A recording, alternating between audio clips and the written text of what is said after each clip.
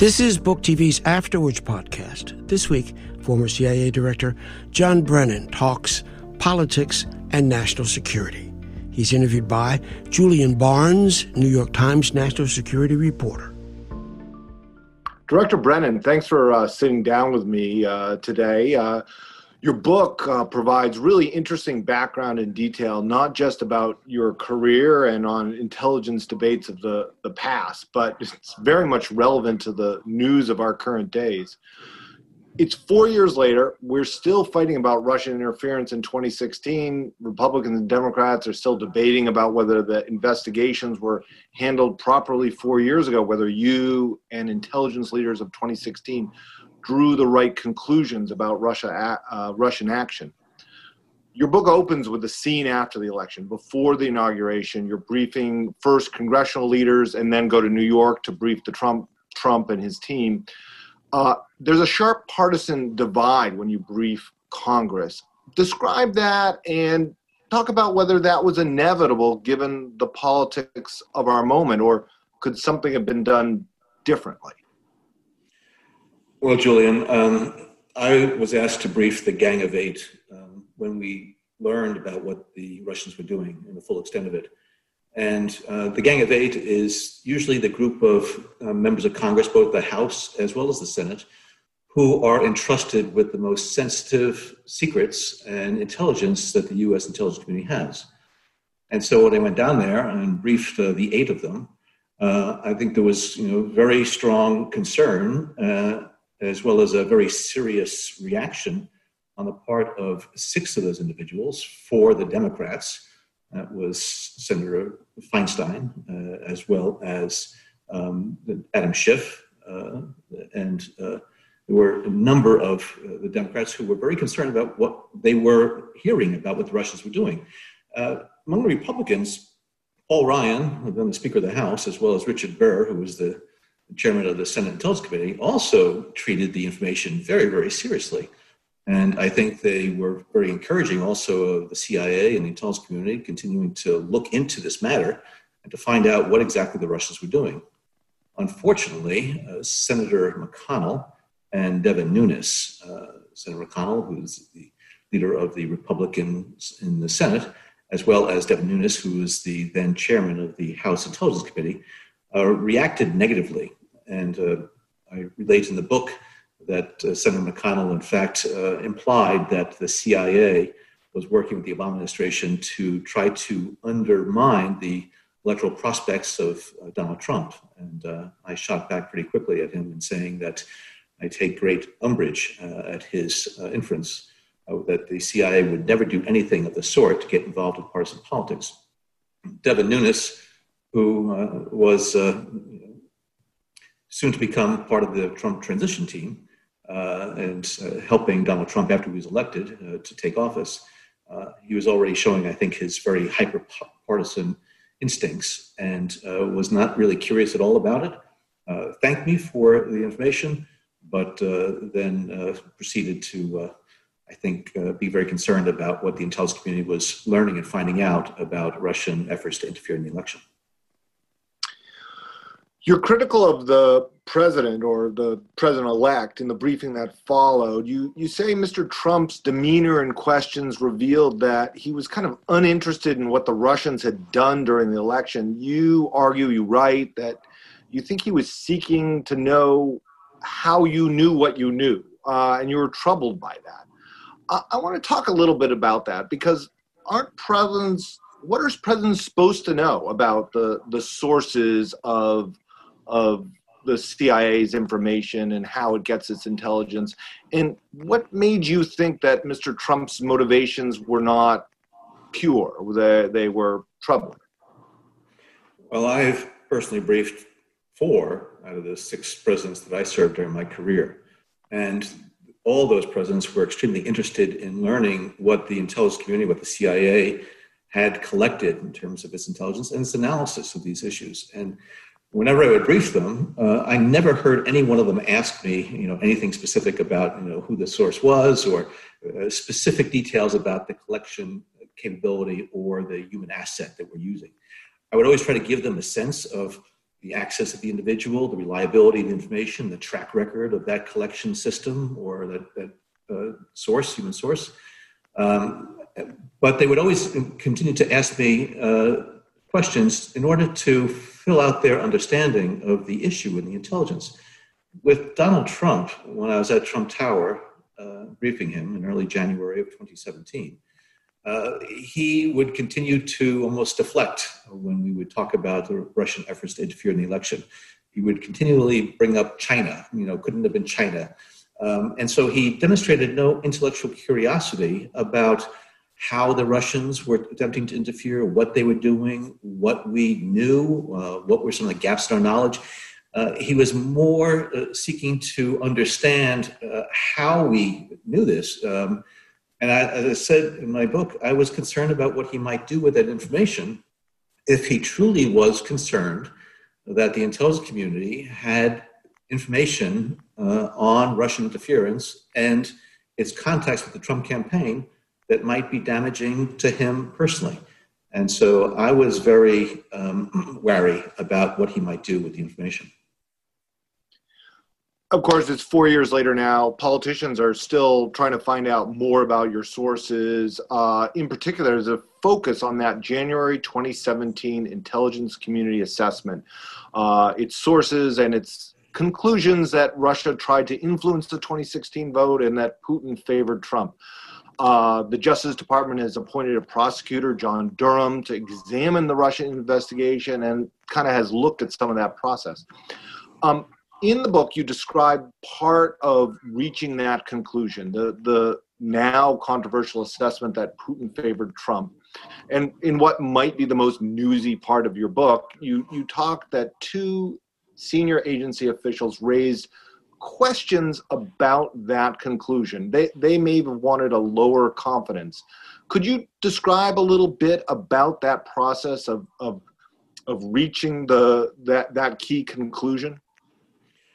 Well, the CIA put its best analysts on Russia and cyber counterintelligence on this project to craft this intelligence community assessment. CIA has the best analysts, throughout the intelligence community, and who are deeply knowledgeable about Russian efforts to try to undermine our democracy. And so I left it to the appropriate components within CIA to select the individuals to draft this assessment. And they came up with the assessment where the findings were the Russians were trying to interfere in the election to undermine, our democracy. They were trying to denigrate Hillary Clinton. This was done at the direction of Vladimir Putin, and they were trying to enhance the electoral prospects of Donald Trump. Now, all of those findings initially had high confidence attached to it by the agencies that were involved in this assessment. The FBI, the CIA, the NSA, and the ODNI, the Office of the Director of National Intelligence. Now, NSA subsequently decided to downgrade its level of confidence in one of those judgments from high to medium, and that judgment was on Russian efforts to try to promote Donald Trump as the favored candidate to win the election. CIA analysts were at the high confidence level. Now, when that assessment was looked at internally in CIA, there were two senior officers in that mission center who were more aligned with the moderate confidence level. And there's really not much difference between high confidence judgment and a moderate confidence judgment. But they did express their concerns about that high confidence decision. So they came up and talked to me about it, and I listened to them because I wanted to make sure that I understood exactly what their concerns were. And I encouraged them to talk with the authors of the assessment and to determine whether or not that judgment should stay at high confidence or medium confidence. They said that they already had talked to the authors, but I encouraged them to do it again and to explain their concerns. I was not going to overrule and overturn the consensus judgment of the CIA analysts who were steeped in this issue, because two individual CIA officers, had a difference of opinion. That would have been my interfering in a very arbitrary and unilateral way in that analytic process. So how it ultimately came out was that that judgment of the CIA stayed at that high confidence level. The CIA was joined by the FBI and the Office of Director of National Intelligence. NSA had moderate confidence, But I believe that we preserve the integrity of that analytic process by, again, allowing the system to, in fact, recognize that the individuals to make this determination about the judgment were the authors and the analysts who were responsible for this intelligence community assessment. But in effect, were you disregarding more experienced Russia experts and siding with more junior Russia experts? Is that what was going on here? I mean, what's the dynamic within the Russia Mission Center about this? Well, I have great respect for the two officers who raised their hands and said they think it should be at a lower level of confidence.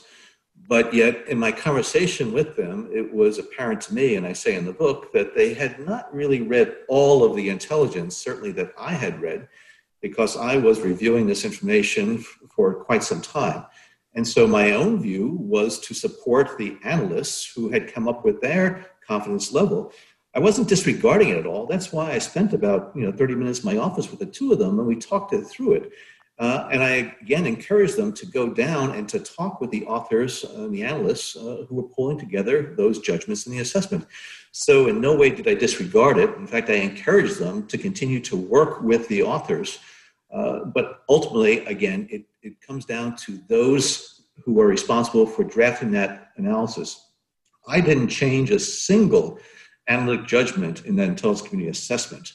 I looked at the report when it came up in draft. I raised some questions, whether or not we need to strengthen a judgment or provide additional information in either the top secret classified version or then the unclassified version.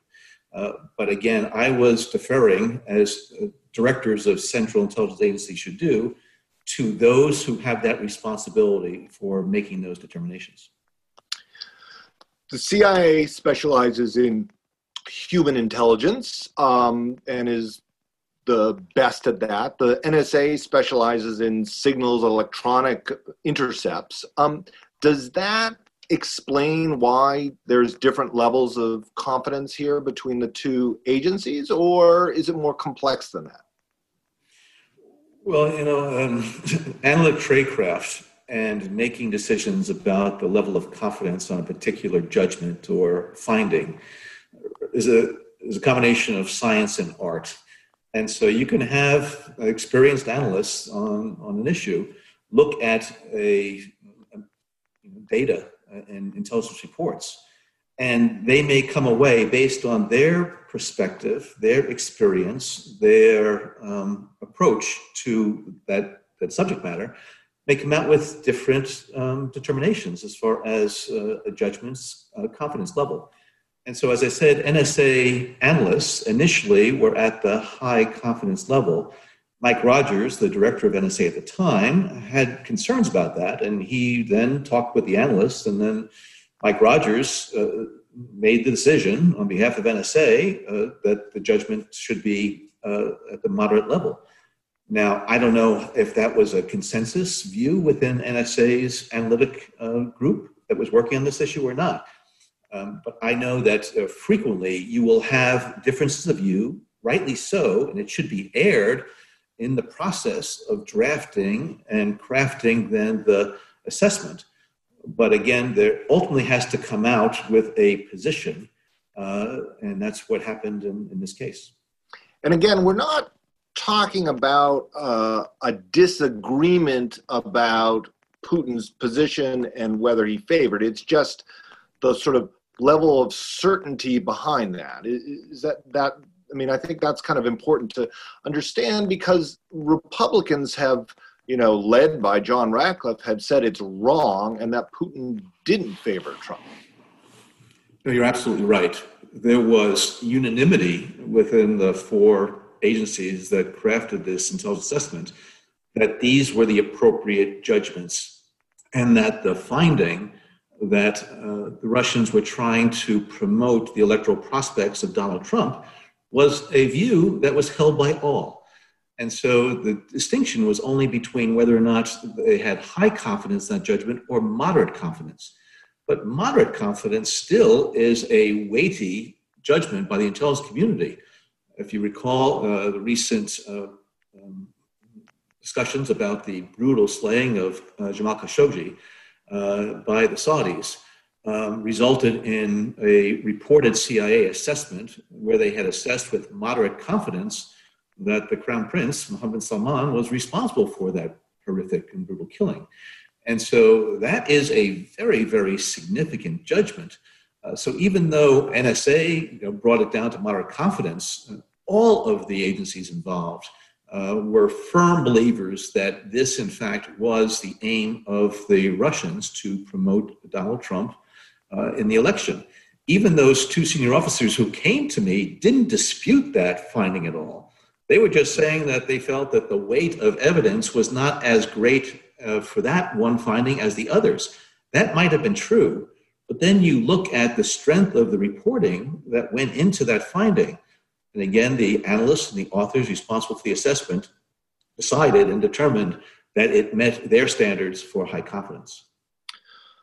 So Bill Barr has appointed a U.S. attorney, John Durham, to look into the origins of the Russia investigation. He, by news reports in the New York Times and elsewhere, he's looking into this analytic process. He brought you in for a lengthy interview on this. How much did Mr. Durham focus on this part? Was he asking you a lot of questions about this very moment? How much was he relitigating, reviewing the formation of the assessment in 2016? Well, as you could imagine, during an 8-hour interview, we touched upon a lot of issues, and certainly the intelligence community assessment was one of them, which is rather puzzling to me, why a special prosecutor is asking questions about how judgments within the intelligence community came about on this assessment. But yes, he asked me about that. I explained exactly, similar to what I explained to you, about how I approached the issue, how I deferred to those responsible for drafting the assessment. But we touched upon a lot of issues during those 8 hours. And I felt that the interview was conducted very professionally. John Durham and his then deputy, Nora Dennehy, were the principal questioners, and I thought it was conducted in a very fair manner.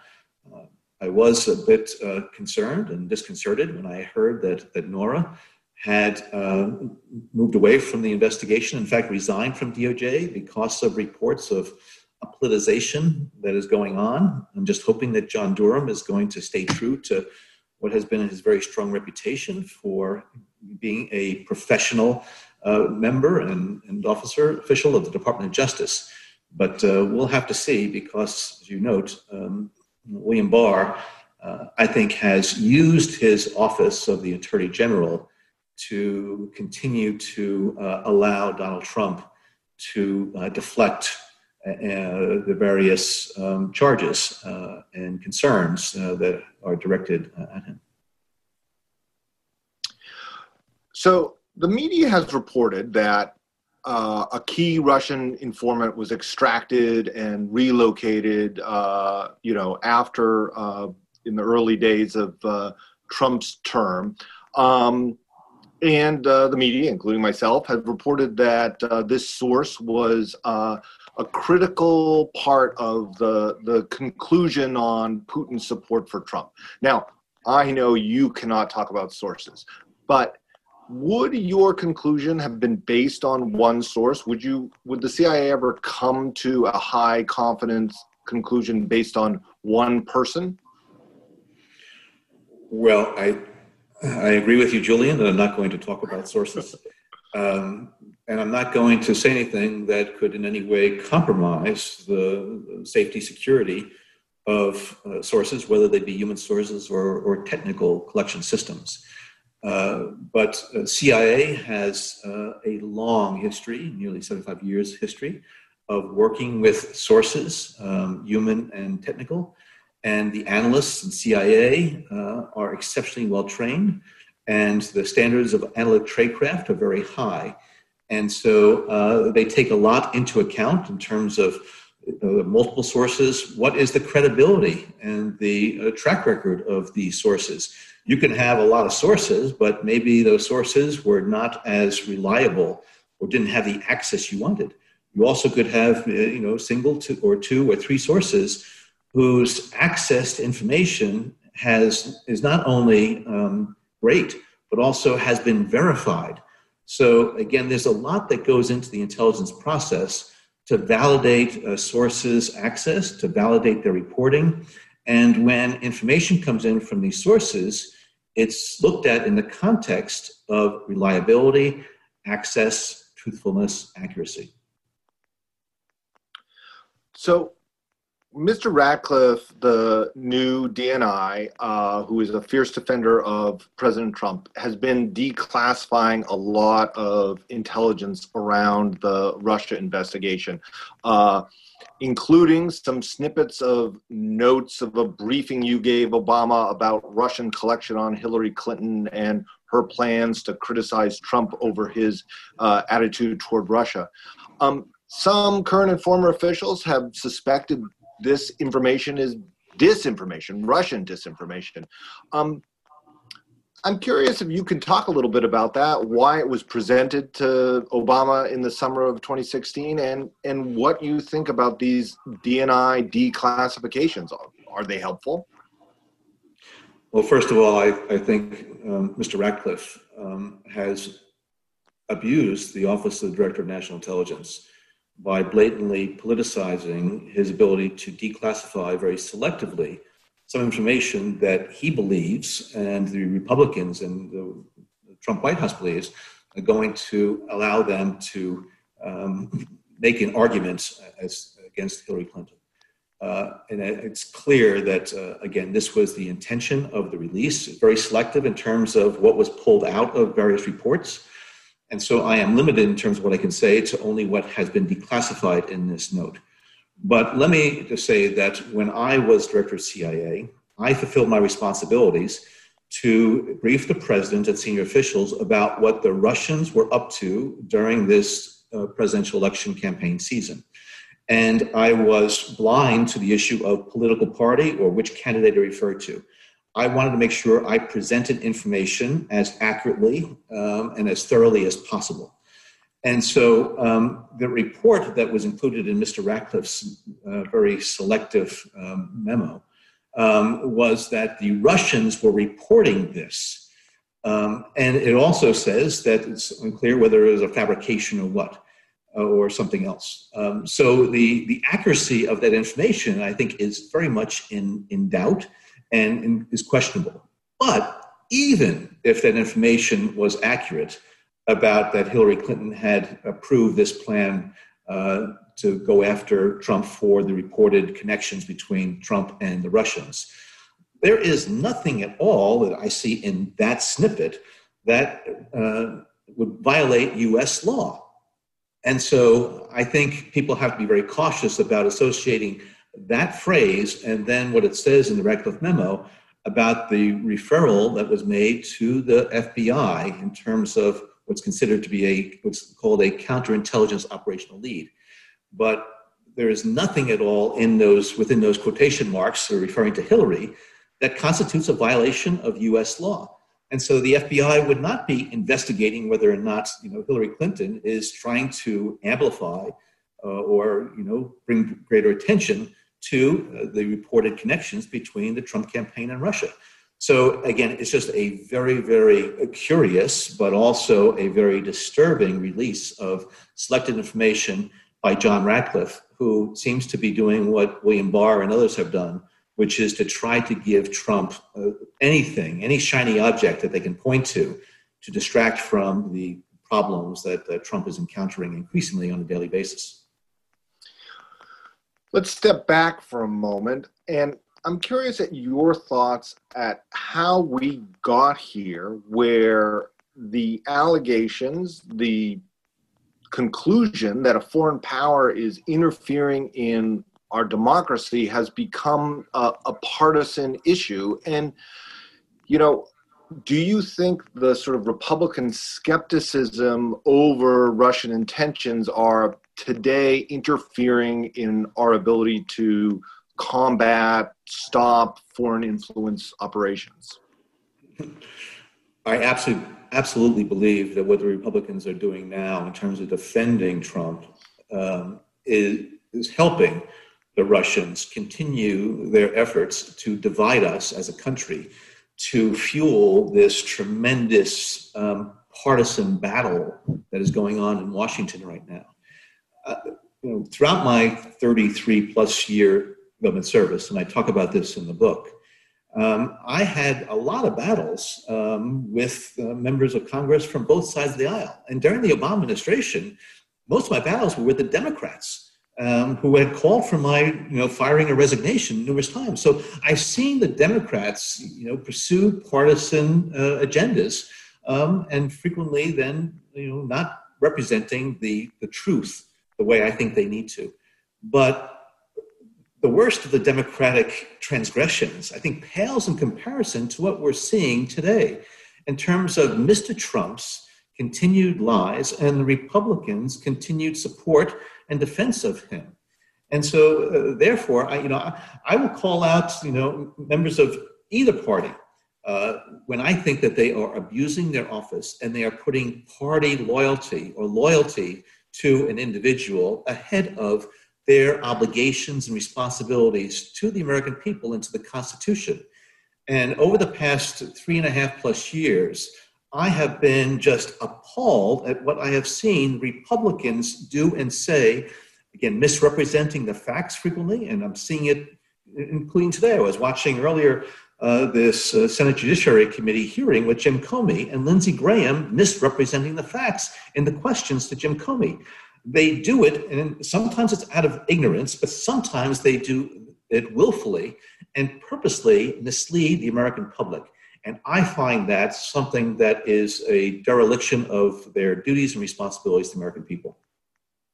I mean, you have in the past done battle with Democrats, but in this era, you've become, one of the sharpest critics of President Trump. I mean, and you've gone quite far in criticism, particularly after the Helsinki news conference with Vladimir Putin. Some people have said you've gone too far, especially for someone who has held a traditionally nonpartisan post like CIA director. Have you ever felt like you've gone too far? Or do you just feel it's your obligation, given the fact that intelligence is, at the center of this political debate? Well, since January 20th, 2017, I have been a private citizen.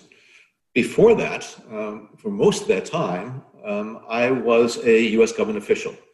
And I worked hard to defend the rights and liberties of the American citizenry to express their views openly and freely. And so maybe now I am taking advantage of that opportunity. But, it's not just a question of policy differences, although I have policy differences with Donald Trump and the Trump administration in terms of what they've done as far as the Iran nuclear agreement and Paris Climate Accords and other types of things. That is fine. And I wouldn't be speaking out so vociferously if it was just policy differences. It is his dishonesty. It is his political corruption. It is his abuse of the office of the presidency that just gets to me, and that I feel a responsibility and obligation to call him out for it. And so, yes, I was hoping that when I retired for the second time in January of 2017, I was going to be able to ride off into the retirement sunset and not stir up any, controversy or issues. But I cannot remain silent when Donald Trump denigrates the intelligence community, denigrates the men and women of the FBI and these professions, and it just continues to deceive the American public about reality. And quite frankly, I find it rather disappointing and surprising that not more people from past administrations have spoken up and spoken out. I think it's important to call Donald Trump out for the dishonesty and for the fraudulent behavior that he has engaged in. So it's hard to imagine Mike Pompeo, your immediate successor, sort of relying on you for advice. But it's easier to imagine Gina Haspel, the current director, whom you have known over the years, whom you've worked with, having a sort of a relationship with you. But it seems you write in the book, you indicate that to a certain extent, Director Haspel, the Director Haspel has had to keep you at a distance because of your role as a fighter with the president in the political sphere. What is the cost of your political activism, of calling it out? Has that stopped you from offering? It seems to have stopped you from offering sort of private advice, and was that a trade-off worth making? Well, I know that the White House announced that they were revoking my security clearances back in 2018. I still have my security clearances because there was no basis whatsoever to revoke them. And all previous directors have maintained their security clearances, and it's for the benefit of the government. So that, as you point out, if Gina Haspel or other senior CIA officers wanted to talk to me about my experiences when I was director, how I interacted with certain foreign officials or my perspectives on certain issues dealing with the Russians or Chinese or whatever, I could easily talk to them, and they can talk freely to me, to include classified information. But Donald Trump, as I mentioned in the book, issued a directive to the CIA and the intelligence community prohibiting them from discussing or sharing any classified information with me. So although I retain my security clearances, they are prohibited from discussing anything classified with me. And so therefore, it has, I think, certainly inhibited the agency. They have not reached out to me. I have tried not to put any of my former colleagues in harm's way by reaching out to them. I am at their disposal if they wanted to talk with me. Since Gina Haspel was confirmed as CIA director, I had one meeting with her, and she invited me to CIA headquarters to thank me for my support for her nomination. And that was the last time I ever heard from Gina, unfortunately. So in this book, which to prepare this book, the CIA did not let you have access to your files as director, or presumably other work product from earlier in your career. How much of a challenge was that to sort of put that together? And there are some times in this narrative where the reader would want more detail. And how much of that is withheld just because it's classified and you can't share it, or how much of it is it withheld because they wouldn't let you access your notes? Well, I think it's a combination of the two. First of all, I have a lifelong obligation to honor my security requirements as far as protecting classified information and sources and methods. So even if I had access to my classified files, I still would have had to submit the manuscript to CIA to review it for classified information. And I did that with this manuscript. And there were some areas where the CIA asked me to change some things. I agreed with many of them. I disagreed with some. We went back and forth. They relented on some. I relented on some. But I had to make sure that it was going to have that classification review. Unfortunately, they did not allow me to have access to my files. And all previous CIA directors and acting directors who have written memoirs or books were granted that access promptly and routinely. But again, it was because of Donald Trump's, I think, animus toward me that the CIA was not allowed to do that. And so, I wish I had access to it to remind myself of some of the discussions, and I wish I would have been able to review my classified notes. The CIA did give me access to an unclassified version of my calendar at the for official use only level, but they had redacted any of my reference to even what day of the week my phone call to a foreign official took place. So it did hamper me, but fortunately, I think I still have a pretty good memory of a lot, and I tried to explain in the book, to the best of my recollection, what happened during various meetings and events. And I had the opportunity to talk to a number of my former colleagues who were no longer at CIA, so that they could help me think through and remember some of these, I think, seminal events in our national security that took place over the last several decades. So you mentioned your fights with Democrats during the Obama administration, and there's a good portion of the book that you talk in detail about your struggle with the Senate Intelligence Committee over their report on CIA interrogation, torture allegations. And you're very critical of the Senate Democrats and the media. You argue kind of both the allegations of torture and the allegations of spying, that the CIA spied on the Senate, were overwrought. Sometimes this book sounds like a little bit of score settling, more than a detached evaluation of how you or the agency sort of handled that relationship with congressional oversight. What was your purpose when you were diving into that, and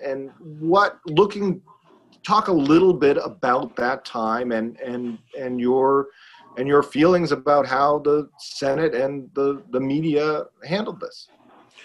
Well, clearly I have my own views and perspectives about the events that took place when the Senate Intelligence Committee, that was led by the Democrats, embarked on this review of CIA's detention interrogation program. And I don't know whether I wouldn't say it's score settling, although again, I was one of the protagonists involved in this drama. But I do acknowledge in the book that I think that there were a number of times when I could have handled some of these congressional relations better. But I didn't. But looking back on it, there were things that I wish I would have done differently. But what really riled me during this time, and continues to, is the mischaracterization of what CIA did in the aftermath of 9/11 in terms of the heroic work that was done by many CIA officers to prevent a recurrence of the 9/11 attacks. Yes, there were mistakes made, and yes, there were things that needed to be addressed and to individual officers held to account.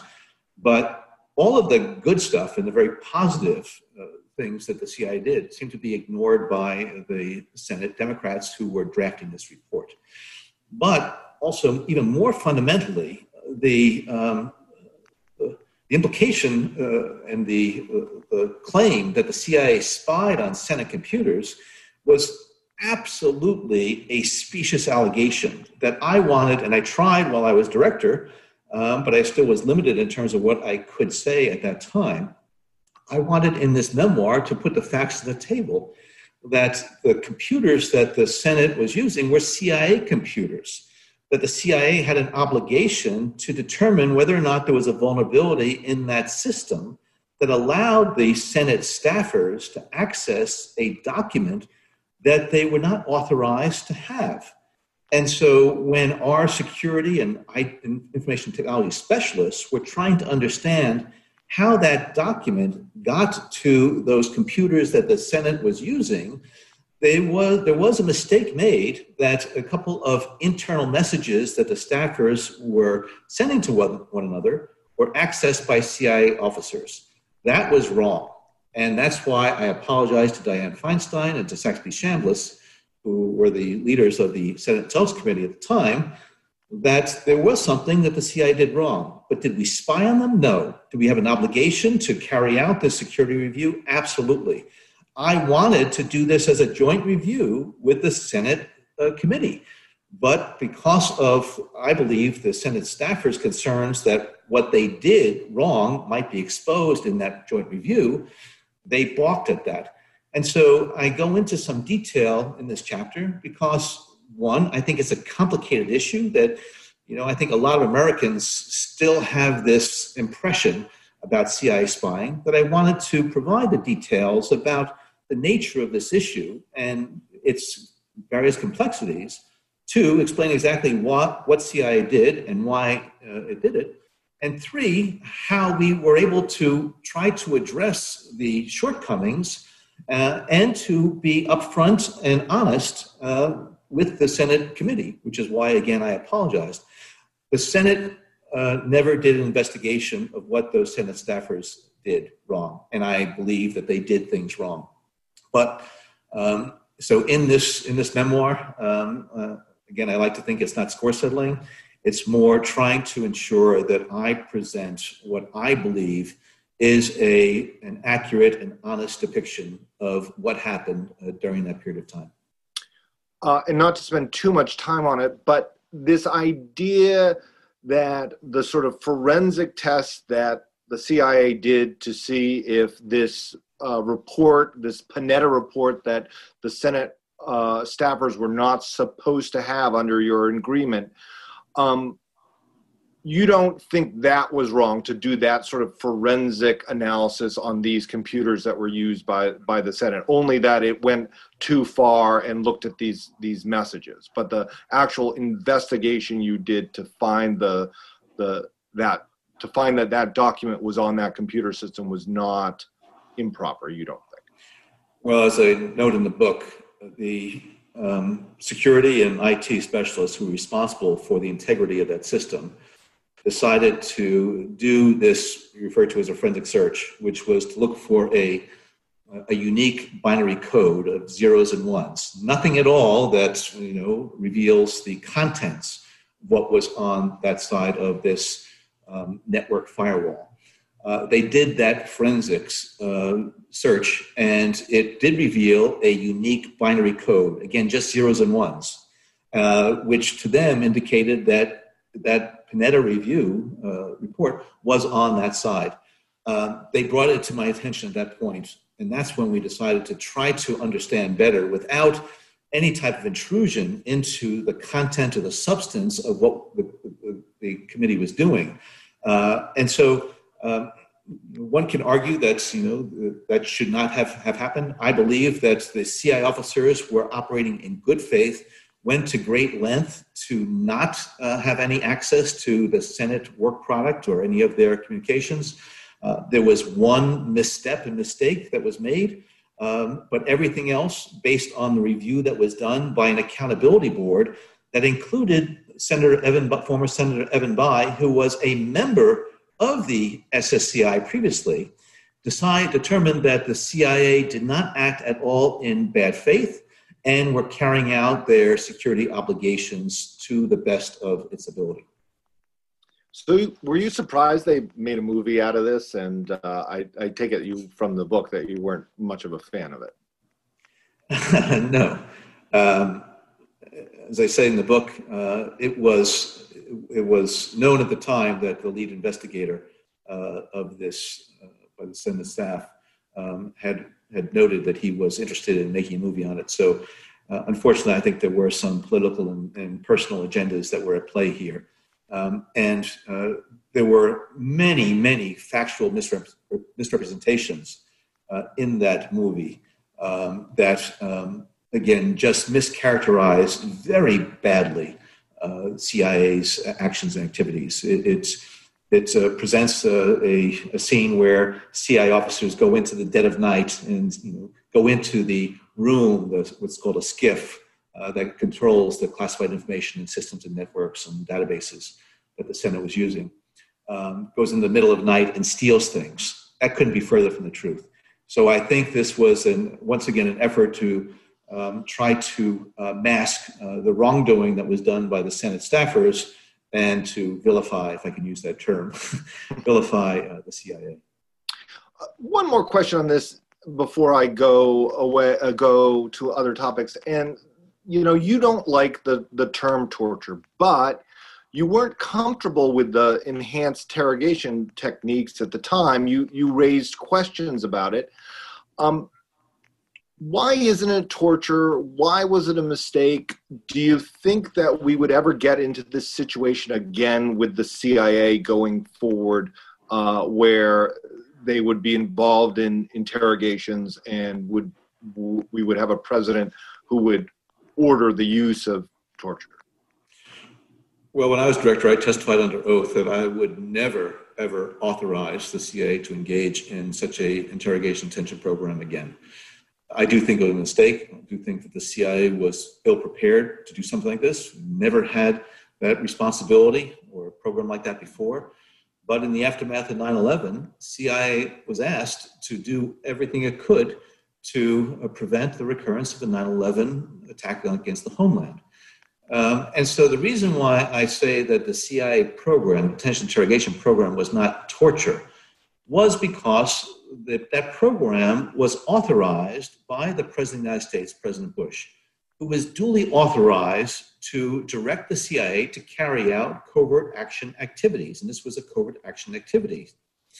This program also was deemed to be lawful by the highest legal advisory body in the executive branch, which is the Office of Legal Counsel in the Department of Justice.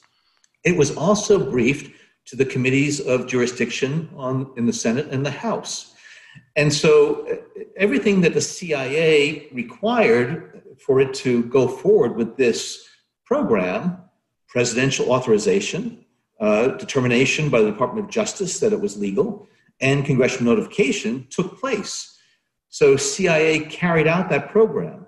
Now, any CIA officers that operated outside of the boundaries of that approved and authorized program, again, violated their responsibilities and exceeded what they were authorized to do, and should have been, and many were held to account. But if they operated, again, within the confines of what was authorized, to now say in the aftermath of the review and 2020 hindsight that the CIA was engaged in torture, when torture by U.S. law is unlawful, I think that is applying a new legal standard to something that was different during the aftermath of 9/11. Now, I have my personal views about that program. I don't think it ever should have been instituted. I also believe that the Department of Justice memos that were written on this program that deemed it lawful were very ill-founded and were not, I think, a solid legal argument. I'm not a lawyer, though. So the CIA senior officials at the time had basically a dilemma. Okay, are they going to say, no, we're not going to do this, again, in the heat of this battle that we were engaged in with Al-Qaeda? Or were they going to carry out the program to the best of their ability? And unfortunately, some CIA officers fell short. Some of those programs and activities were poorly managed and were not carried out, I think, to the letter and the spirit of the covert action authorization.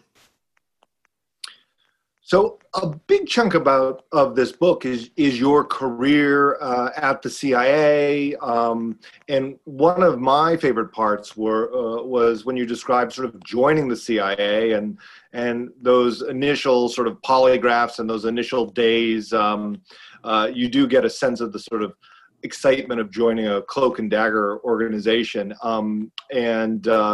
There is a kind of funny scene of you getting polygraphed in the beginning of your CIA career and having to admit that you disclosing your votes for the presidential candidates. I want you to talk a little bit about that and maybe speak a little more broadly about what you think of polygraphs in the CIA and if they're effective, important, and or just the cost of doing business. Yeah, the polygraph is an important tool that the CIA uses in order to determine whether or not somebody is being truthful. And that individual can be somebody who is an applicant to the CIA. It can be somebody who the CIA has contact with overseas and is recruiting, or as well as to determine whether or not somebody is accurately reporting, foreign intelligence as we want it to be reported. So when I was applied to the CIA, I was living in Texas at the time, going to graduate school, and I came up here to Washington, D.C. for a battery of tests, psychological tests, substantive tests, as well as polygraph tests. And so when I sat down with the polygrapher, I had walked through with him, some of my, previous issues in terms of, experimentation with, drugs or whatever else. But then when he asked me a question about whether or not I ever belonged to any subversive organization or organization that was dedicated to the overthrow of the U.S. government, I was prepared to say, absolutely not, no. But maybe it was my Catholic guilt that kicked in, because I remembered then that the first time I had the great honor and privilege to vote in a presidential election, which was in 1976. At that time, I was already very much an avowed nonpartisan and was already upset with some of the partisanship that I saw from both sides of the aisle. When I went into the voting booth, I didn't know who I was going to vote for. And so I decided to go down the list, and I saw the name Gus Hall, who was the candidate for the Communist Party in the United States. And so I flipped that lever. And so when the polygrapher asked me that question about whether or not I ever, was a part of or supported, any organization dedicated to the overthrow of the American government, I immediately thought of that 1976 vote, and I, explained to the polygrapher that I voted for Gus Hall. It was a protest vote that I didn't even know much about Gus Hall at the time, other than his name. And the polygrapher very calmly asked me, was there any other, support that I had provided to the Communist Party? And I said, no, that was just a one-off event. And as it related in the book, I was very anxious about how he was going to react to this, and very concerned that my application was going to be tossed in the waste bin. But to his great credit, the polygrapher said, it is your absolute right to vote for whomever you wish in a U.S. election. It will not be held against you in your application that you voted for Gus Hall. And at that moment, any of the qualms I might have had about joining the CIA with all the reports about what it was involved in, the types of nefarious activities overseas alleged to have occurred. By hearing that polygrapher tell me that the CIA respected and honored the rights of American citizens to cast their vote as they see fit, to speak out as they see fit, it just made me even more interested in being hired by the CIA. So I've taken many polygraphs since then. That one, I have to say, was the most memorable. In your career, you have both been the briefer of the president, delivering the president's daily brief. You've also sat next to the presidents while they've received that brief. In the Trump administration, this has been a very fraught delivery for the intelligence community. Talk a little bit about the president's daily brief and its importance, and how you saw different presidents handle it, and what an intelligence briefer should prioritize when briefing the president. Well, in 1994 and 1995, I was the daily briefer of the President's Daily Brief to President Clinton and Vice President Gore, as well as to other senior officials in the White House and National Security Council. And it really gave me insight into the importance of that intelligence support to the president on a daily basis. A president is involved in so many different things and has so many streams of information and advisors coming into him. And so I needed to make sure that during those morning briefings, I would be able to ensure that the president understood what it was that the CIA and the intelligence community was concerned about. What were those near-term issues that might, in fact, require presidential attention? But also, what were those longer-term strategic issues that had the potential to really hurt U.S. national security interests? And in subsequent years, when I had the opportunity to be briefing George W. Bush, as well as President Barack Obama, all three of those presidents, and even George H.W. Bush, who I briefed before Clinton, all of them had this tremendous interest and thirst for information and intelligence that the intelligence community was able to provide them. And there would be a lot of back and forth and a lot of questions. President Clinton was somebody who almost had a computer-like mind. He had tremendous powers of recall. He could absorb and process information very quickly. He was a voracious reader. He engaged, with me and with others. But he was just always on input or intake. George W. Bush, he read the PDB religiously, but also he really enjoyed and asked for the interactions with analysts or operations officers or intelligence experts. He really enjoyed that back and forth and learned a lot from those exchanges. Barack Obama, again, somebody who was able to process information very, very quickly, readily.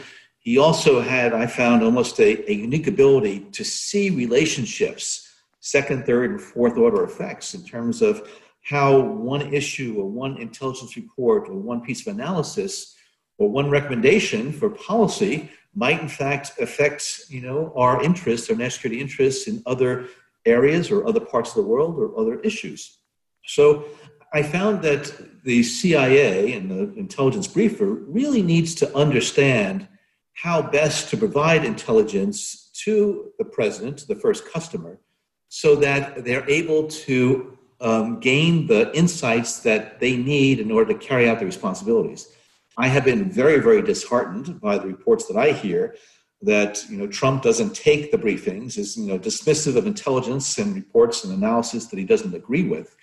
There were a lot of times when I went down to the White House where the message and the intelligence I was delivering was not all that well received because it was counter to the policy druthers or preferences or the inclinations of the president and senior officers. But it's the responsibility of the intelligence briefer or the director of national intelligence or the director of CIA to ensure that they hear this information, irrespective of whether it comports with what they want to hear. We only have a couple minutes left, and I'm unfortunately having to leave a bunch of my questions on the cutting room floor. But let me ask you to conclude a little bit about how you think the agency is doing right now with this president, a president who is resistant to some intelligence. Is Gina Haspel doing a good job? Is the CIA doing the best they can in these unusual situations to deliver intelligence to the White House on China or Russia or whatever else challenge? Well, I think this is an exceptionally challenging time for intelligence professionals, whether it's a Gina Haspel or whether it's a new CIA officer, because it's clear that we have somebody in the White House, Donald Trump, who has disregarded the importance of the intelligence mission and the work and the sacrifices of CIA officers across the board. I would like to think that my former CIA colleagues are continuing to do the great work that they have done since the CIA began back in the 1940s, to bring truth to power and to ensure that they are working every day to keep their fellow citizens safe. That, I think, it's incumbent upon them to do this, again, irrespective of whether or not Donald Trump pays attention to their work. But at the same time, I'm sure it's very demoralizing to them that the person that really should be paying the closest attention to the intelligence that they provide is ignoring it. And so CIA, I know, and other intelligence agencies will be very resilient so that when Donald Trump is a former president, that they will be able to respond very quickly and very effectively and efficiently to the demands that I am certain the next president of the United States will make. So I am concerned, I am worried, but at the same time I have real strength of belief and conviction in the goodness and the professionalism of the rank and file throughout the intelligence community and in the law enforcement community and in the Homeland Security community, that even if their leaders are not doing what they need to do, the professionals in these organizations will continue to carry out their responsibilities with their obligations to the Constitution intact. Director Brennan, thank you so much for your time today. Thank you for discussing your new book, and best wishes to you. Thank you so much, Julian. I really enjoyed the discussion. Thanks for listening to this week's Afterwards podcast. Subscribe, rate, and review us wherever you get your podcasts. Send us an email at podcasts@c-span.org.